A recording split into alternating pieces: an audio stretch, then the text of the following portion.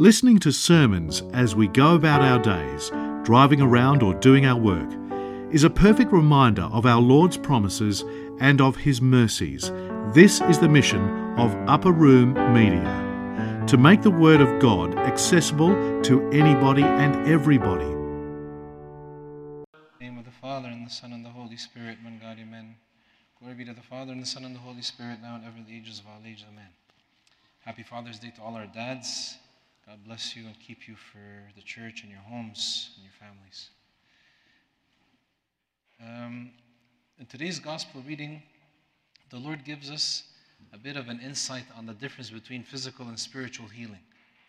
And we see how the people that were there were all kinds of people, all kinds of needs, but there's an interesting connection that St. Luke puts between the Pharisees. He says the Pharisees and the scribes were there, and then that the power of the Lord was present to heal them. So the Lord is putting an emphasis here on the healing of the spirit and the needs of the spirit that are far beyond the needs of the body. If the Lord were here only for the needs of the body, He would have been constantly making sure that in all the Gospels there's a constant recording of healing of physical ailments. There is, but that's not the intention. He would have constantly been mentioning the raising from the dead, constantly mentioning all kinds of physical manifestations of miracles, but the Lord did not come to emphasize on that. Even though we do call Him the great physician, and He's here to heal all illnesses, but the main illnesses He has come to heal are the illnesses of the soul, the illnesses of sin. That's why even St. John says the Lord was manifested for this reason. He came for this reason, that He may destroy the works of the devil. The works of the devil from the beginning are the works that basically destroyed humanity, the works that led humanity to be cut off from eternal life, from God. And God, in His love, refused to let that continue, and in the fullness time was incarnate, born in the flesh, that He may restore us once again.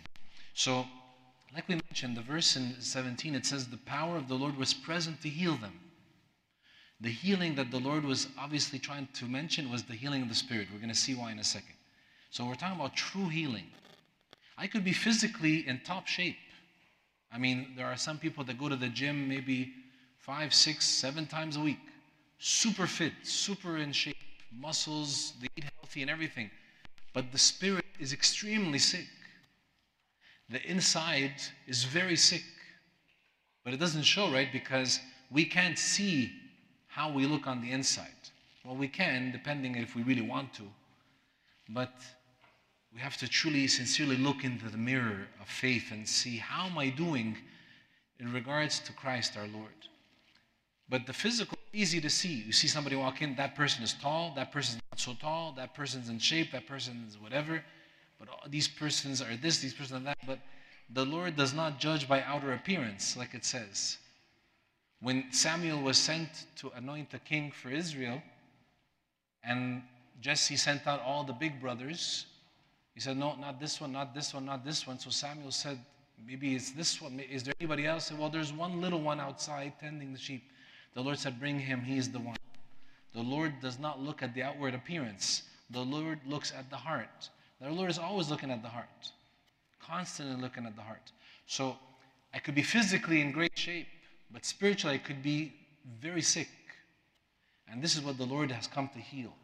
That's why when we say Jesus heals, yeah, He can heal the physical, but that's not the goal. The goal has always been the spiritual first, then the physical, the inner, then the outer. That's why the spiritual life is all about working on the inside out. When Jesus perceived their thoughts, it says, He answered them, why do you question in your hearts? Why are you questioning in your hearts? They said, who can heal, who can forgive sins but God alone? They were right. Who can forgive sins but God alone? No one. No one can forgive sins but God alone. But He is God. Therefore He said to them, which is easier to say? Rise and walk. Your sins are forgiven you, or to say rise and walk.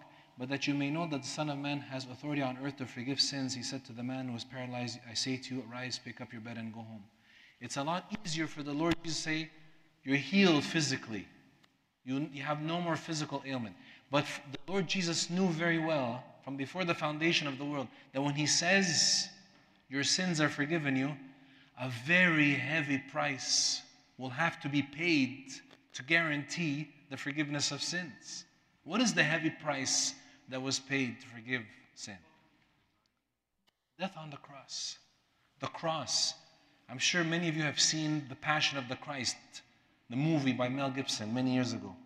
This is a glimpse of what the Lord Jesus physically went through just Holy Week. There's a lot more that the Lord Jesus Christ went through, by the way, other than Holy Week. A lot more things He went through. The amount of times He was insulted and judged and called all kinds of things. They tell Him, you have a demon. Could you imagine telling God you have a demon?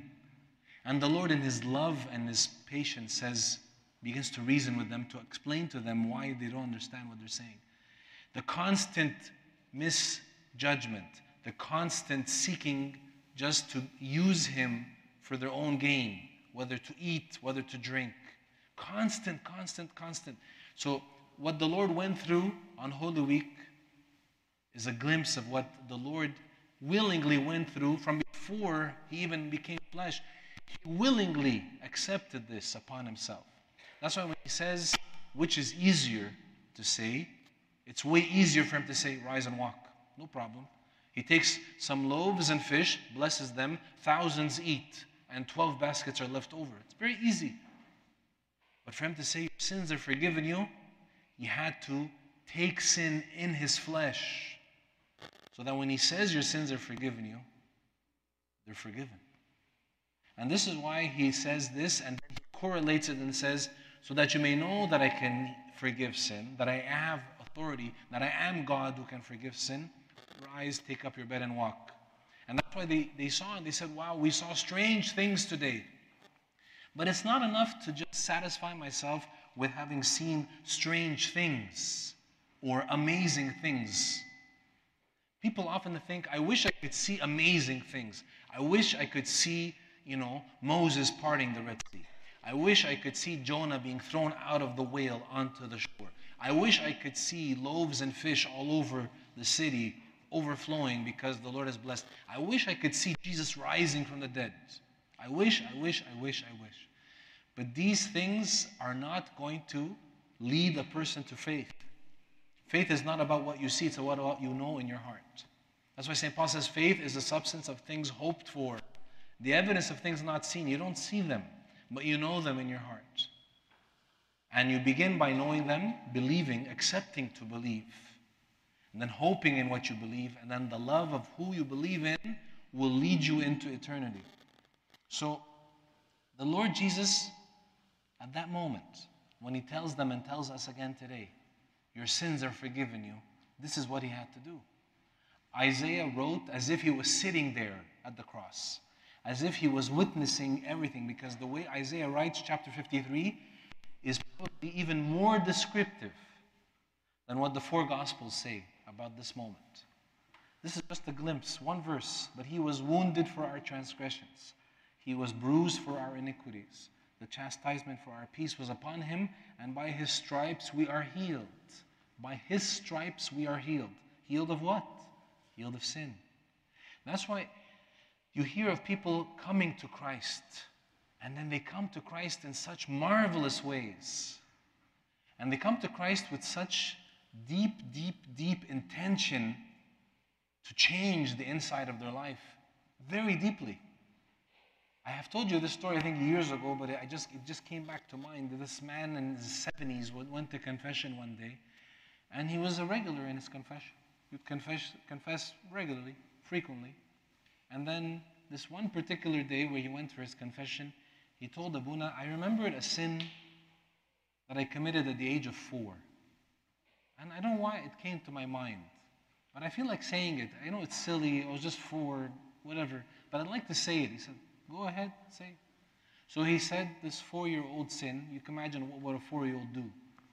But he remembered it. So after he prayed, Abuna prayed and everything, he told him, I don't know why did I remember this.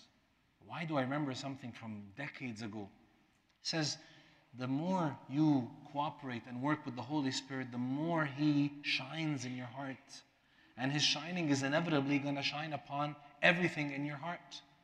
And because He knows you have the will to have a heart that shines with His living image, He is allowing you to see these things, not to condemn you, not to make you feel bad about yourself, not to shame you, but to release you even further from bondage and to manifest even further His glory in your life here and as He crowns you in eternity. This is the stripes that we are healed by. Look at this picture. You've seen this painting, I'm sure, many times. Many of you have seen this. Again, a glimpse to remind us when Jesus, our Lord, says to them, which is easier to say, your sins are forgiven, or to rise up and walk? This is why He says this is much easier to say, rise up and walk. So St. Peter takes what Isaiah said here in Isaiah 53, and he kind of elaborates on it in his first letter, chapter 2. He says this: He Himself bore our sins in His body on the tree, so that we might die to sin. But then what?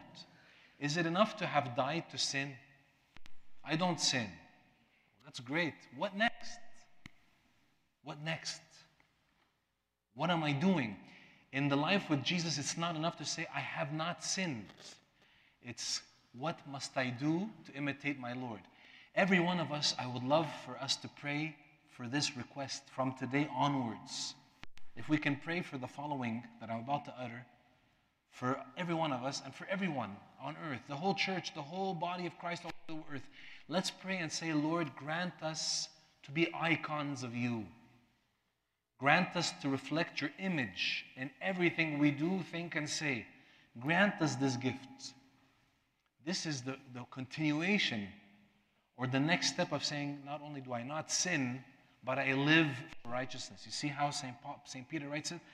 That we might die to sins, and then what? Live for righteousness. It's a different walk. It's no longer avoiding sin, but it's pursuing good, pursuing righteousness. How much further can I imitate Jesus? How much more could I be like Jesus today versus yesterday? How much more could I be like Jesus tomorrow than versus today? Father Tedros Ya'ub Malati was saying this in a sermon a while back, and he said what I just said, but in a much, much more beautiful way. He said that he was once, after being ordained a priest many years ago, he was speaking with one of his servants that served him in Sunday school when he was younger. And he told him, Father Tedros told him, I remember a prayer you prayed many years ago when I was a young man, and I've never forgotten it. And he told him, what was it? He said what I just said now. He said, Lord, grant me to become a living icon of You. Grant me to shine with Your living image. When you request such a request, you're basically pushing your requests from, let's say, down here, to there, to the sky. Because you're basically saying, you're basically calling the Lord to His promises. You're basically not saying no more, I want to be healed of this. I want to do well on this exam tomorrow morning. I want to do this. I want to do that. No, I want to be a reflection of You. I want to be an icon of You. This is why He came. This is why He has come to earth. That we may be His ambassadors and be channels of His healing to others. Henry Nouwen once said in one of his books, he said this following. I think it was in The Wounded Healer. He says, in a world so torn apart by rivalry, anger, and hatred, we have the privileged vocation to be living signs of a love that can bridge all divisions and heal all wounds. You have a vocation. By living for righteousness, you're basically been given the opportunity to be a healer through the healing you've received in the Lord Jesus. There's no sin the Lord can't heal, right? Origen, the scholar, says, in souls there is no illness caused by evil that is impossible to cure for God the Logos. Nothing. He continually heals us. Jeremiah gives us this beautiful prayer, and he says, heal me, O Lord, and I shall be healed. Save me, and I shall be saved, for You are my praise. For sure, Jeremiah wasn't talking just about physical healing. He was definitely focusing on the spirit. Heal me, O Lord, and I shall be healed. Save me and I shall be saved, for you are my praise. Can you remember this with me? This is Jeremiah chapter what? Anybody know? It was here. Look, you saw it? Jeremiah what? 17 verse 4. Let's repeat it together. Heal me. That sounds amazing. Let's try again. Heal me, O Lord, and I shall be healed. Save me, and I shall be saved, for you are my praise. Let's memorize this. Memorize it. I think you can memorize this. Jeremiah 17, verse 14. I said 14. I leave you with a couple of more thoughts. Ezekiel says, and this is a promise from God, I will give you a new heart and put a new spirit in you. I will remove from you your heart of stone and give you a heart of flesh, a soft heart to receive the word. Think of this as well. Let's finish with this. Broken things can become blessed things if you let God do the mending.